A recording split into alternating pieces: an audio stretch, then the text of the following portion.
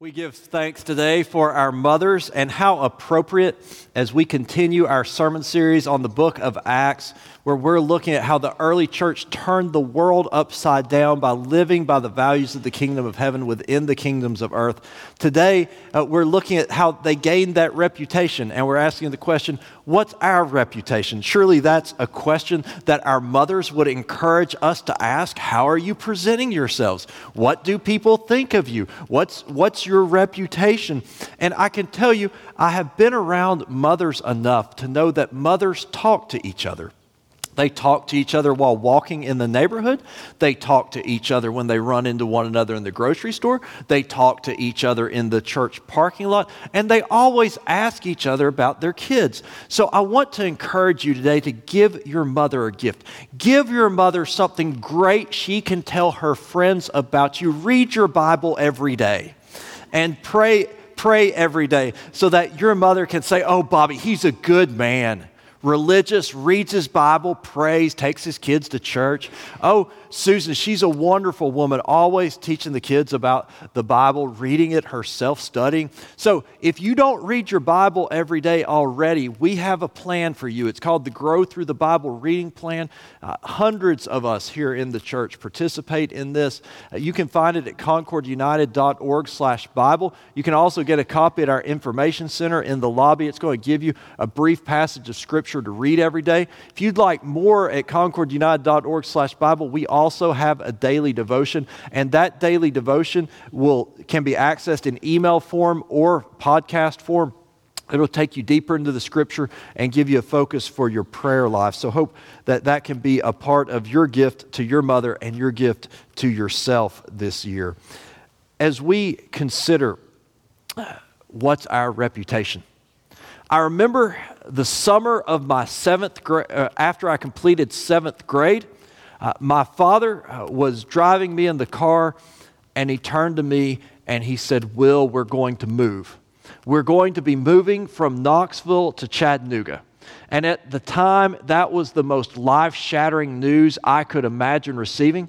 I'd spent the previous 2 years struggling to awkwardly make my way in the middle school I was attending. I had my Knoxville friends. I liked my Knoxville friends. I had my Knoxville church. I liked my Knoxville church. I had my Knoxville sports teams. I liked my Knoxville sports teams. I didn't want anything to do with whatever could be going on down in that city called Chattanooga. That the only experience I had ever been to with Chattanooga was we stopped there one time on the way to an Atlanta Braves game, and we ate at this new restaurant I had never heard before called Chick-fil-A that had pickles on its sandwiches. And while I enjoyed my chicken sandwich, I just didn't see enough else to make me want to move there. So I turned to my father in that moment. And for the first and the last time in my life, I cussed my father.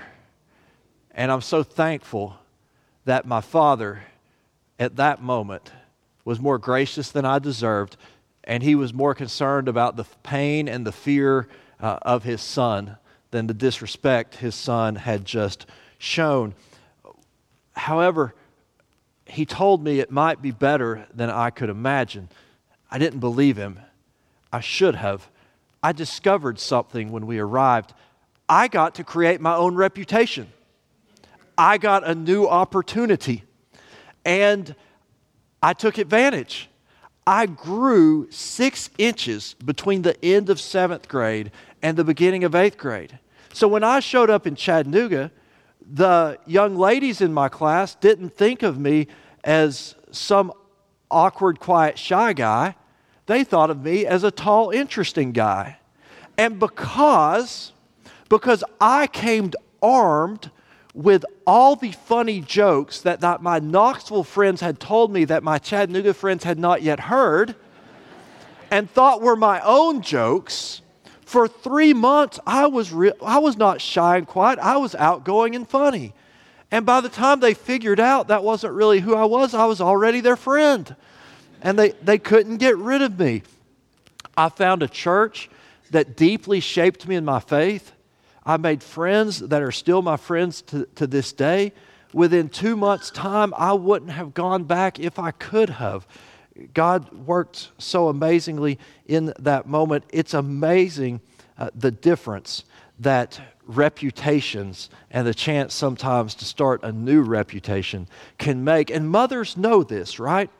Mothers are well aware, and that's why your mother is always telling you to stand up, dress up, shake hands, hold the door, make conversation, pay the bill. It's why even when you're an adult, your mother might come up to you and she might go, "Oh, honey, did you fix your hair today?" And then she might lick her thumb and get it just right. I've seen 80-year-old women do this to 60-year-old women. It happens. They worry about our reputations, and rightfully so. We can't entirely control our reputations, but mothers worry because mothers know that reputations reap rewards and wreck reality. What someone thinks about you has a dramatic impact on the opportunities you will have or not have in your life. In fact, we're told that we make first impressions of one another in 1/10 of a second. In the first 1/10 of a second, when you see someone's face, you make assumptions about that person. And after 7 seconds from your interactions, you have a fairly decent idea about what you think about their personality and integrity. If you make a poor first impression, psychologists tell us that it will take 8 positive impressions to undo that first poor impression. I know of a man who graduated from his advanced studies. He was seeking a job in his career field. At the time, he had a very good friend who went through the studies with him, who had a name similar to his, and who looked somewhat like him. He got his first job because they mistook him for his friend. That's how much reputations and impressions can affect things for good or for ill. And we all know that sometimes people will think poorly of us, no matter how hard we try. And so here's what I want to tell you. You can't control if someone will think well of you or not. But you should strive to make sure that if they don't think well of you, it's because of something you're proud of, not because of something you're ashamed of. Now, sometimes we all make mistakes and we need forgiveness, but we should strive to have those times when people think poorly of us be because of something we're proud of, not because of something we're ashamed of, and it should be something that we have the right to be proud of. The early church got this reputation for turning the world upside down with how they treated others. Let me share with you a little bit about it. The reason it became such a big deal was because so many people heard it and they wanted to be like that. Picking up with Acts chapter 17, we learn of Paul and Silas traveling throughout the Mediterranean world, sharing the gospel. They've already found people who didn't think highly of what they had to share. They've been imprisoned, they've been beaten, and they have made it out alive. And they have seen God's miraculous work. And now they come to a new town called Thessalonica, and we hear of what happens there. After Paul and Silas had passed through Amphipolis and Apollonia, they came to Thessalonica, where there was a synagogue of the Jews. And Paul went in, as was his custom, and on 3 Sabbath days argued with them from the Scriptures, explaining and proving that it was necessary for the Messiah to suffer and to rise from the dead, saying, "This is the Messiah, Jesus, whom I am proclaiming to you." Some of them were persuaded and joined Paul and Silas, as did a great many of the devout Greeks, and not a few of the leading women. But the Jews became jealous, and with the help of some ruffians in the marketplaces, they formed a mob, and they set the city in an uproar. While they were searching for Paul and Silas to bring them out to the assembly, they attacked Jason's house. When they could not find them, they dragged Jason and some believers before the city authorities, shouting, "These people who have been turning the world upside down have come here also. And Jason has entertained them as guests. They are all acting contrary to the decrees of the emperor, saying that there is another king named Jesus." The people and the city officials were disturbed when they heard this, and after they had taken bail from Jason and the others, they let them go. Think about the reputation the early church had for turning the world upside down in a good way. And how was it that they gained this reputation? Well, if you look at it, there were two main pieces of their reputation. First was that they were honest to a fault. Honest to a fault. Honest even when it meant hardships. Honest even when it meant suffering. Think about Paul and Silas. They'd already been imprisoned. You may remember the story we've talked about where the earthquake came and their chains fell off and the Holy Spirit set them free. Then they were able to share the gospel with the jailer, and even the jailer and his family came to believe. You might remember stories of them being pursued by mobs and beaten. This is what begins to happen again here in Thessalonica. They were honest to a fault. Even when it wasn't popular to talk about Jesus, they just couldn't quit talking about what Jesus had done. They just couldn't stop sharing about how he had risen from the dead. They just couldn't stop speaking of the way he had made a difference in their lives. They were honest to a fault. They were honest when it was advantageous, and they were honest when it was disadvantageous. Not only were they honest, they were caring. They had compassion for others. They wanted to share this good news with others. They wanted to bless others. They started ministries to the poor. You might remember from Acts chapter 6 and 7, the story of Stephen. We learn of their ministry to the widows who didn't have enough to eat, how they began bringing food to the widows, both Jewish widows and Greek widows. They cared for the sick. Recently, one of my children was riding with me in the car. They turned to me and they said, "Dad, we learned in school that we haven't always had hospitals. How did hospitals come about?" And I said, "I'm glad you asked. The word hospital actually comes from the word hospice, which goes back to the Greek, which goes back to the early church." And they were sorry they had asked. But it was too late. It was too late. The radio had already been turned off. And the history lecture began about how in the Roman world they had a basic idea of diseases being contagious, but they didn't fully understand germs. And often their practice was, if you got significantly ill, they shut you in your home for 2 weeks, and then they came and checked on you to see if you were alive, because they didn't want to catch whatever you had. The early Christian church said that's not good enough. Even if it means putting ourselves at risk, we need to care for the sick. That's what Jesus taught us, right? That I was sick and you cared for me. So they did that, even at their own risk. Even though it meant more of them would catch diseases, they cared for those who were sick. Their movement, this ministry of caring for the sick, was referred to as hospice. And it was from this word hospice that when society and medicine evolved to creating hospitals, we got that term. And now today we once again have reclaimed the term hospice as a movement to help us die with dignity and grace and trust that death is not the end but a beginning. They turned the world upside down with their honesty and with their compassion. And people just didn't know what to make of it. Those who disliked them for reasons that they were very proud of. Well, what's the reputation of the church today? I have good news for you. The church remains in America one of the top 5 most trusted institutions. I have bad news for you. We all trust our institutions less than we used to. Trust in institutions has been on the decline.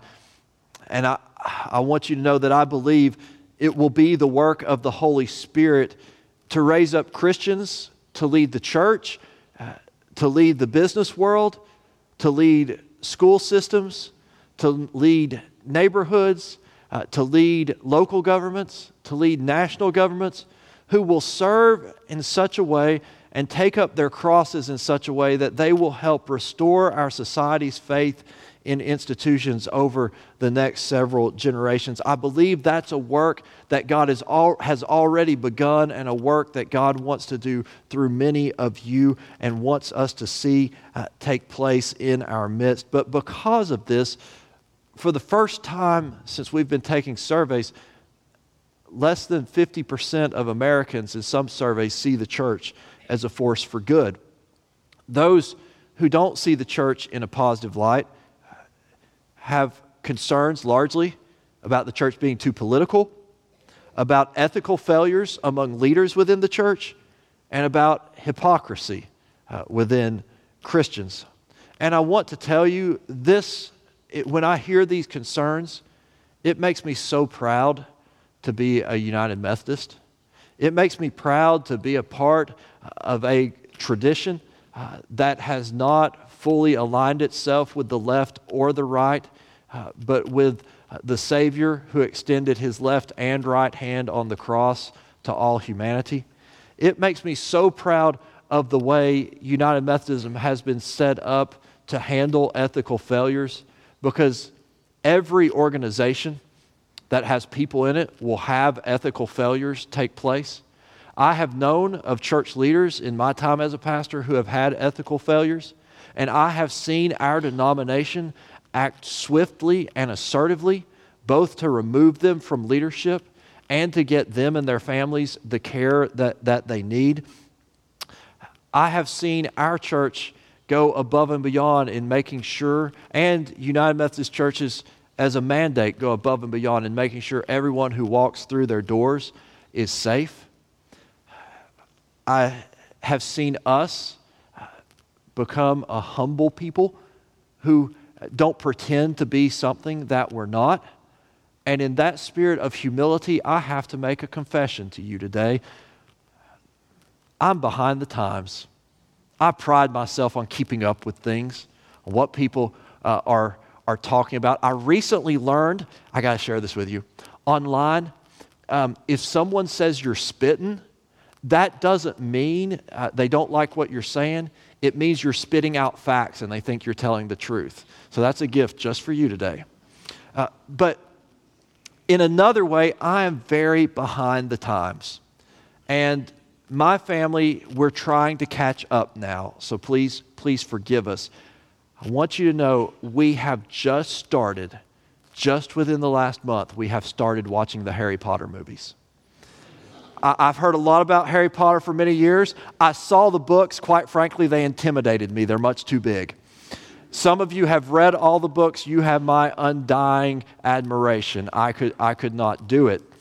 So we've started watching the Harry Potter movies. And they're fascinating movies. It's a great story. I see why so many people love it so much. But when I look at what takes place at their school, Hogwarts, I have to tell you, often I think they should have a better safe sanctuary policy there. I mean, they allow professors all too much time alone with students. There needs to be another adult in the room. And I know they have this magical spell that keeps the boys out of the girls' dorm and the girls out of the boys' dorm. But those girls and boys, they get lost a lot together in dark rooms by themselves. That's not really okay. They should do better. I'm just a Methodist.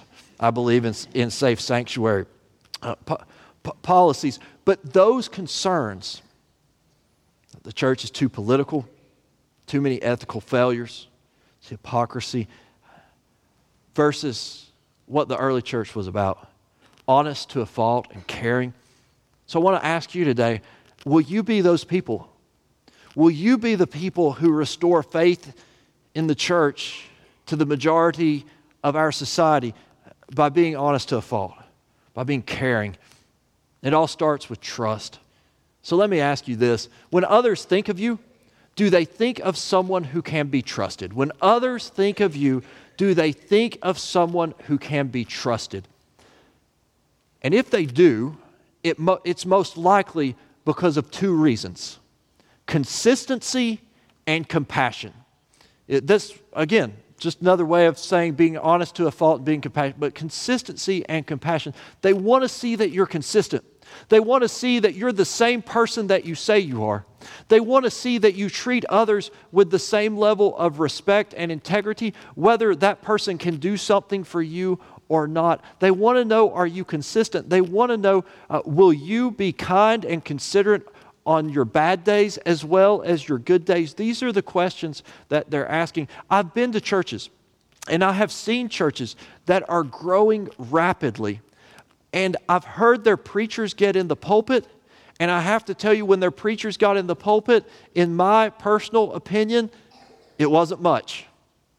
Now, I am one of the worst critics of sermons. It kind of goes with the territory. You might be the same way about your profession. I listen to sermons online, and I have to do a lot of work to stop analyzing if I want the message to actually speak to my soul. I listen to my own sermon each week online, and I've got to tell you, you're very gracious. You put up with a lot. But what I've found at each of those churches, where their pastor is never going to be asked to create, to have their sermons distributed on Netflix, what I've found at each of those churches is their leadership is remarkably consistent and compassionate. That if you are consistent and if you are compassionate and you really care and you do what you say you're going to do and it's in the best interest of others, it is one of the most attractive things in this world. When others think of you, do they think of someone who can be trusted? And when others think of you, do they think of someone who is honest and who is courageous, who is honest to a fault, even when it means more difficulty? Who is courageous, who doesn't just speak the truth and do the right thing when it's easy to do, but who speaks the truth and does the right thing when it's hard to do. That's what they're looking for.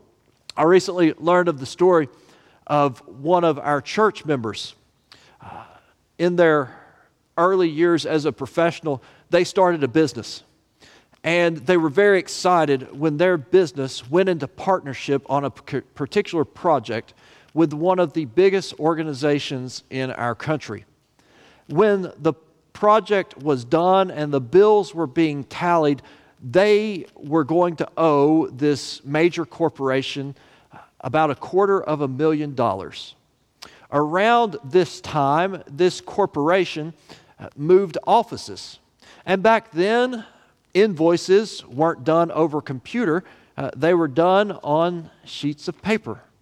And the sheet of paper with a $250,000 invoice was taken, and a file drawer was opened, and it was deposited within that file drawer, and that file drawer was shipped to a new office, and it was placed in a storage room, and it was not seen from or heard from for 3 years' time. At that time, this member of our church, who asked that their name not be shared, called the corporation and said, "I think I owe you $250,000. Even though their business was still in the startup phase, still not fully solid and established, even though there was so much they could do for that business and their families with $250,000, they called and said, "We think we owe you." The corporation looked in their files. They had to assign an employee to go and search. And eventually they found that slip of paper. They pulled it out and they said, "Yes, you do owe us $250,000. In other news, they tried to charge interest, and this church member said, "No, that's not part of the deal." But the business paid. Even though it was sacrificial, even though it put their business at risk, they paid it. They paid it because it was the right thing to do. They paid it even though the corporation admitted, "If you hadn't called us, we never would have found this." Because that's just what you do. Because that's who you are. Because it's important to be honest to a fault. And it's important to be courageous. And who cares if you gain the world if you lose your soul in doing so? When others think of you, do they think of someone who is honest and courageous.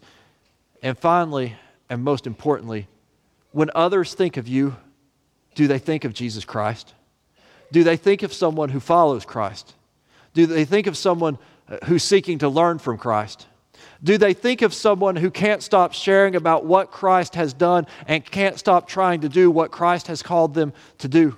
Do they think about someone who models Jesus' teachings? Do they think about someone who cares about those who have a lot to offer them and who cares about those who don't seem to have too much to offer them? Do they see someone who treats their friends with loyalty and their enemies with respect? Do they see someone who doesn't give up on people because Christ hasn't given up on them? Do they see someone who they would want to go to when times are hard, who they would want to go to when they have a difficult question, because this person seems to have wisdom beyond themselves, because this person has been connected to the greatest teacher who ever lived, because this person somehow believes that the spirit of that teacher is living inside of them, and they just can't quite figure out why this person does what they do, but they want to know what this person has to say.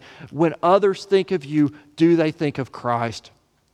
When others don't think well of you, is it because you were too gracious? Is it because you were too loving? I was recently at a meeting where one group in the meeting had broken a contract, and we were trying to figure out how to mend the problem. When the meeting was over, the biggest complaint that I heard is that we were too gracious to those in the wrong. I felt some of that myself. And then I walked out and I talked to the mediator, who was a Christian leader themselves. And I realized that maybe we're not offended. Maybe it's Jesus who's offended us. Maybe that's why we're upset, because we were asked to model his teachings. When others look at you, do they see someone who follows Christ? When others look at you, do they see someone who's honest to a fault and compassionate? When others look at you, do they see someone who's consistent? Do they see someone who will take a loss in order not to lose their souls when others look at you? And if you think that's too high a bar to climb over, you're right, it's too high. None of us will get over it unless Jesus' Holy Spirit lives within us. That's our only chance. It's our only shot. It's the only hope we have. So if that's your hope, I'd invite you to join me in a moment of prayer. Let's pray together. Gracious Lord, we come before you and we ask that somehow you might look at us and you might see fit to use us to turn the world upside down in a beautiful way, just as you used your earliest church, that you might allow us to be honest to a fault and caring beyond reason, that you might create in us both consistency and compassion, that you might allow us to be honest and courageous when we gain by doing so and when we lose, that through your Holy Spirit, others might not just see Christ in us, but that Christ might actually live within us in this life, and that we might actually have the chance to adore and worship him in the next for all of time. We pray this in his name, and we all said together, Amen. Thank you for listening to this sermon from Concord United Methodist Church. This podcast is a ministry of Concord United, and we would love to hear from you. To contact us, please send an email to podcasts@concordunited.org with sermons in the subject line. For more information about Concord United, including worship times, service opportunities, mission efforts, and classes, please visit our website at concordunited.org.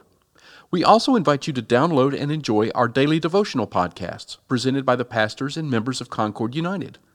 Finally, we would appreciate it if you would leave a rating and a review of this podcast so that others can discover it and benefit from it.